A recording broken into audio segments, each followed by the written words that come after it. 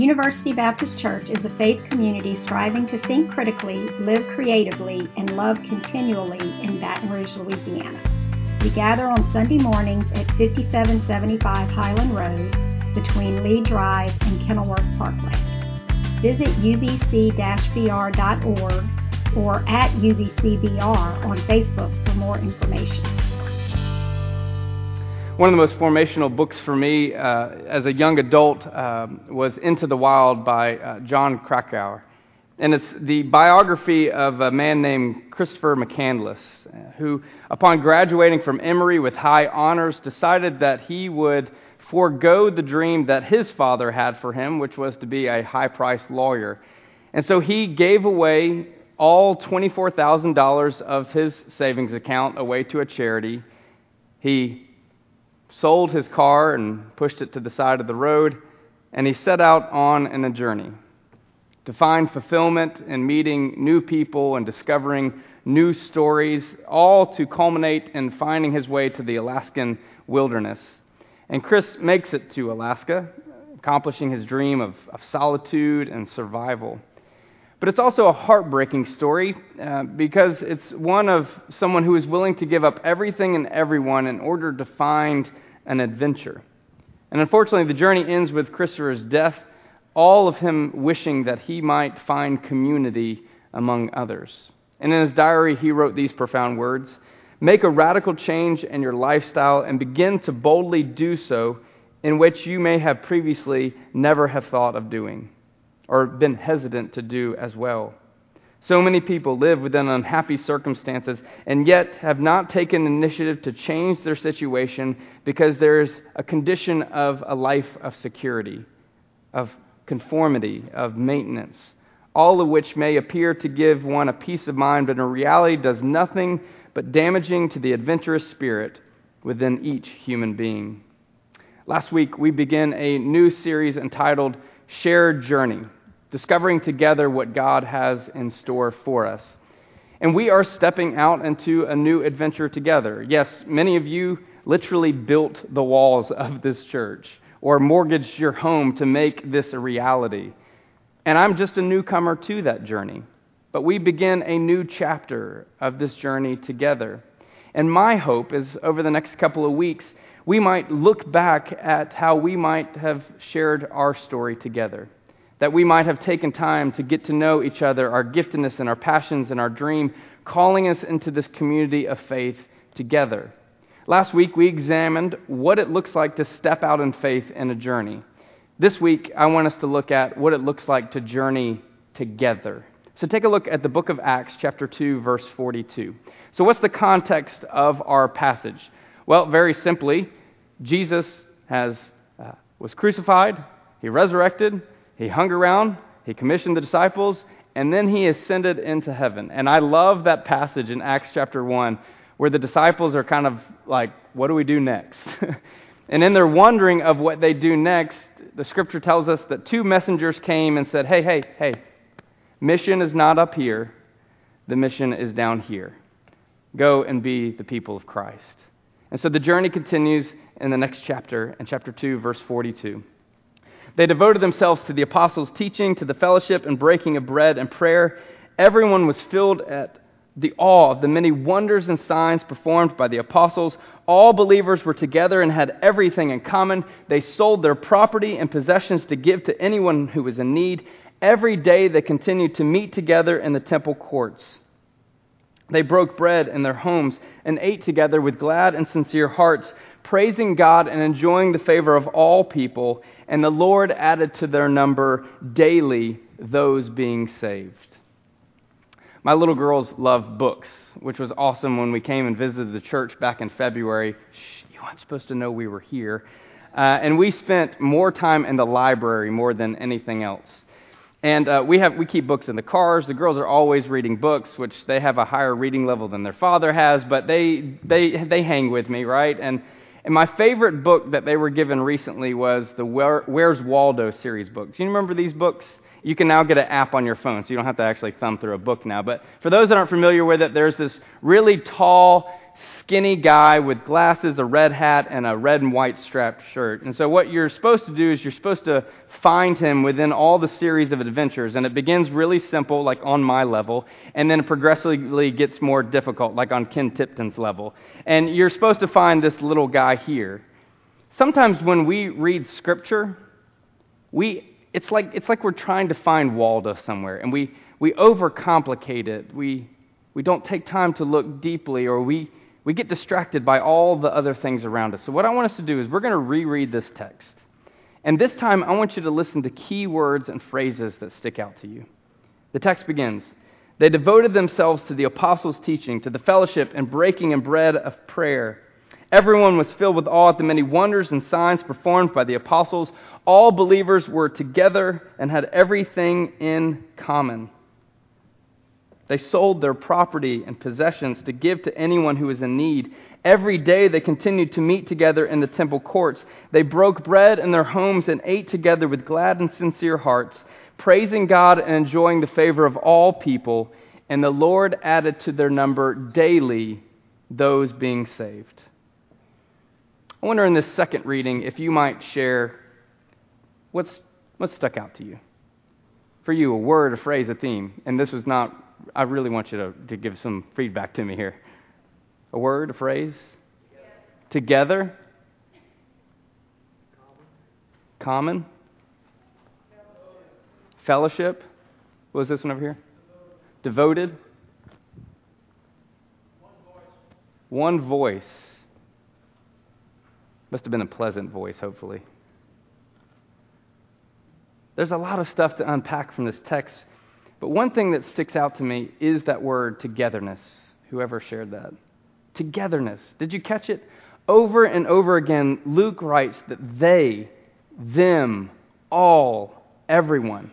There is no singular pronoun. There is no him, her, or some. Instead, it's a consistent, unified pronoun. They, everyone, them, all. Luke is making this bold statement that they were all together. They shared everything. They were all one. So we get this sense of unity among them as they were living life together, as they were following Jesus together, as they were breaking bread in their homes, as they were praying and worshiping and learning. They were all doing it together. And I think one of the best ways to describe the church, what we see here, is that they were sojourners.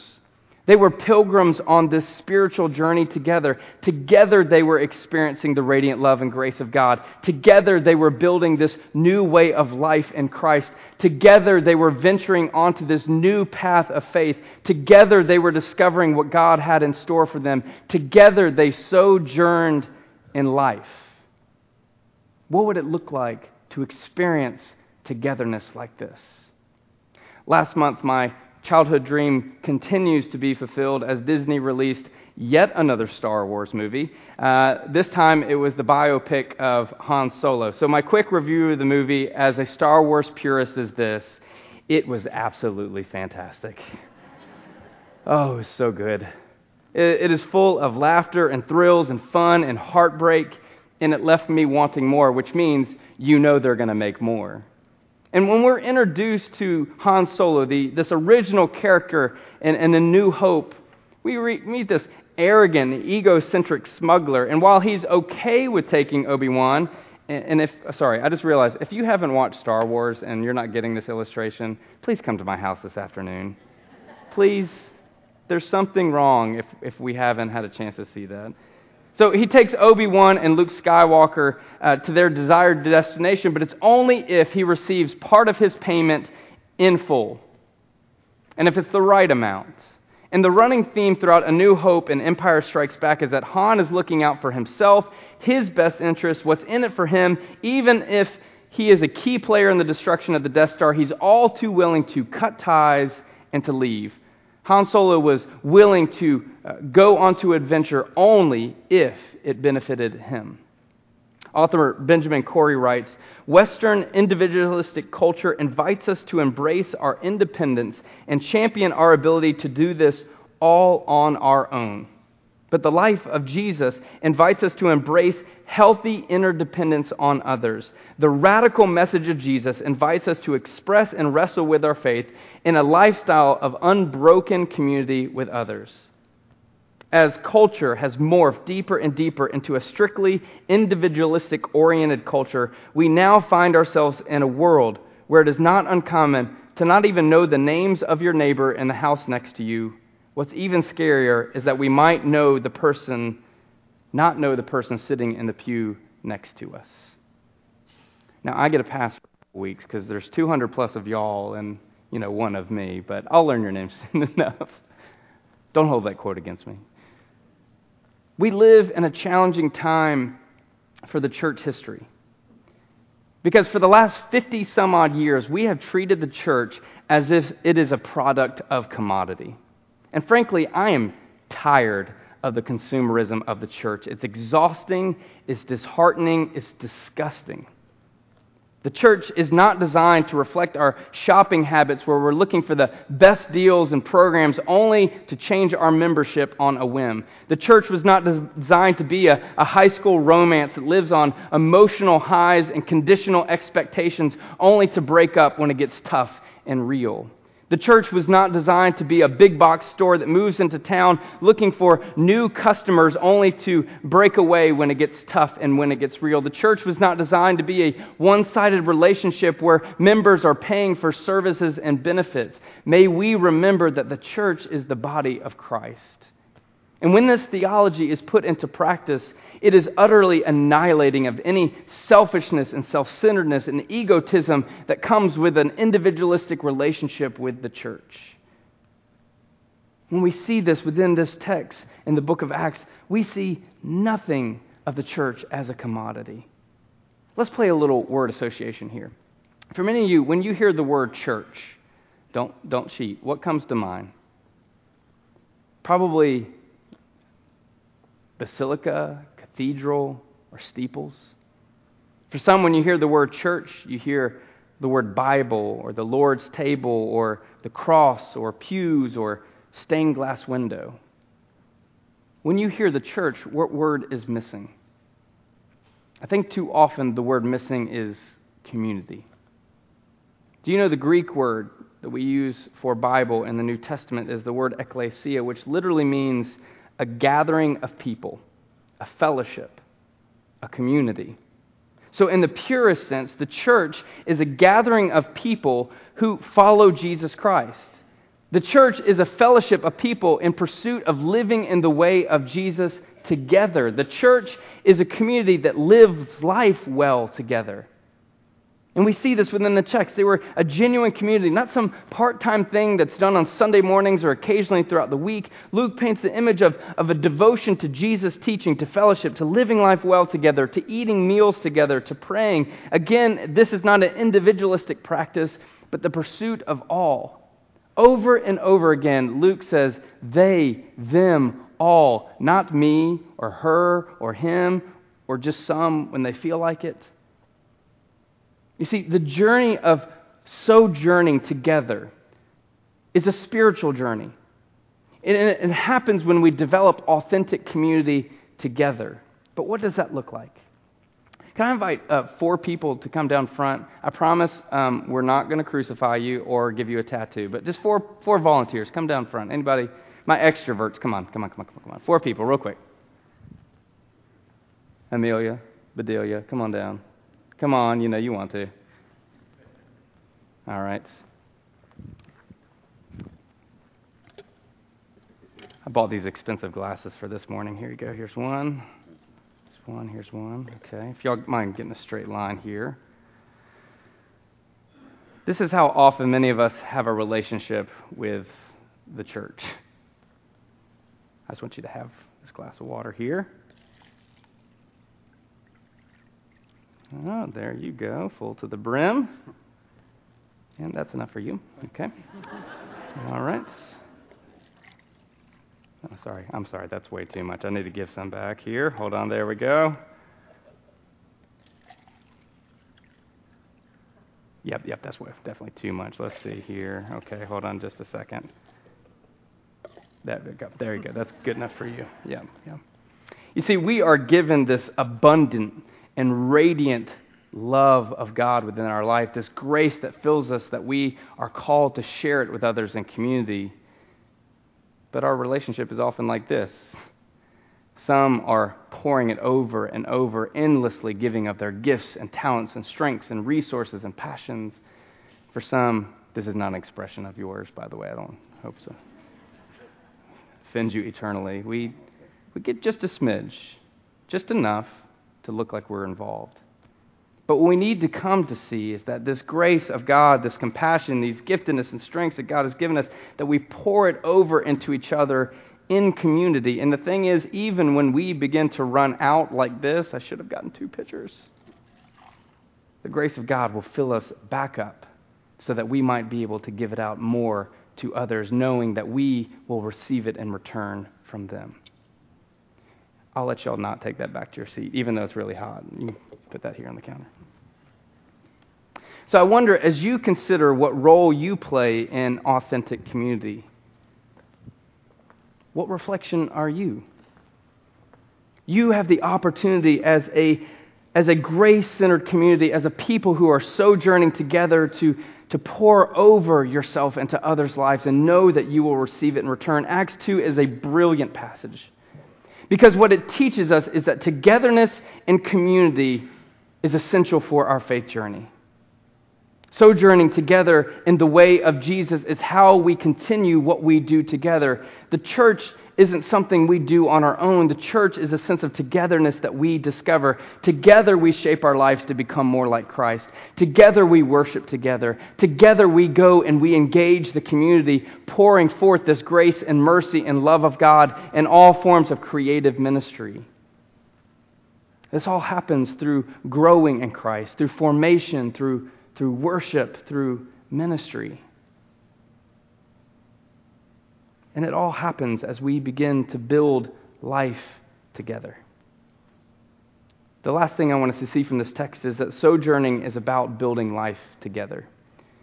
As we look at this first church, this genuine community, it was not some part-time thing they did on Sunday mornings. It was not this occasional thing that happened during the week. Luke paints the image of a devotion to Jesus together, to fellowship, to living life well, to eating meals together, to praying.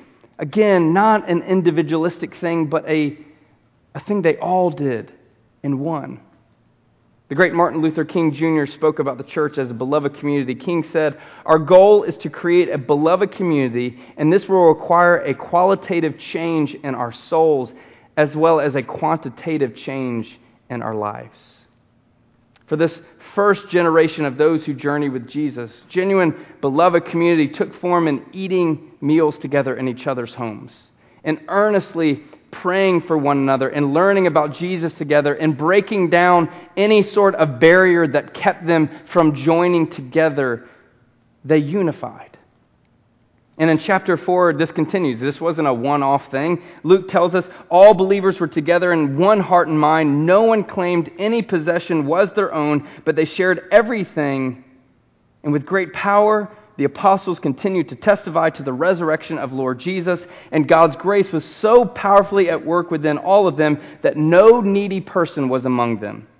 From time to time, those who owned land and houses sold them, brought the money from the sales, and put them at the feet of the apostles, and it was distributed to anyone who had need.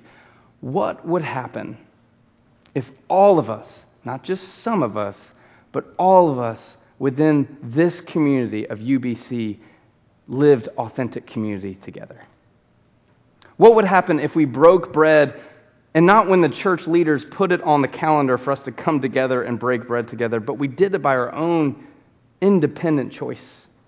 What would happen if we began to engage the Word together, not just when we schedule it for Sunday school or in worship, but we do it in our lives together because we want to help shape each other to become more like Jesus? What would happen if we prayed for each other, and not just the prayer of convenience and ease, but earnestly prayed for each other each and every single day? What would happen if we chose, not when the church scheduled for us to do ministry, but we went and engaged in the ministry of Christ together by loving our neighbor as ourselves day after day day after day, I think many people would begin to write a text that looks like Acts chapter 2. What would happen? Well, we honestly don't know unless we do it together. So this is an invitation. This is an invitation to rethink your relationship with each person in this space. This is an invitation to discover together how God is forming us into this beautiful and messy thing called the church. Can you imagine what community of God would have if we shared this together? When our lives no longer just interact once a week, but we begin to daily interact with each other. When we invest ourselves into each other, when we truly love each other in the beautiful and messy times of life, the grace of God pours over and bolsters us into something authentic and beautiful and impactful. The key is together. Together we grow in the Lord. Together we worship. Together we build each other up. Together we work with each other to see other people come to know Christ. Together can only become a reality if we interweave our lives together. God is calling us to grow in life with God and with each other. The community of God exists to shape and guide our lives. The community requires that we interweave our lives together with God's vision with each other. So I invite you this morning to become a fellow sojourner on the spiritual journey. I want to invite you to invest yourself in this community. And that requires your time. That requires your focus. That requires your passions and your giftedness and your strengths and your resources and your grace and your patience. I want to invite you to break bread with each other. I want to invite you to develop new friendships. Let us discover what it means together to sojourn as we discover with God what is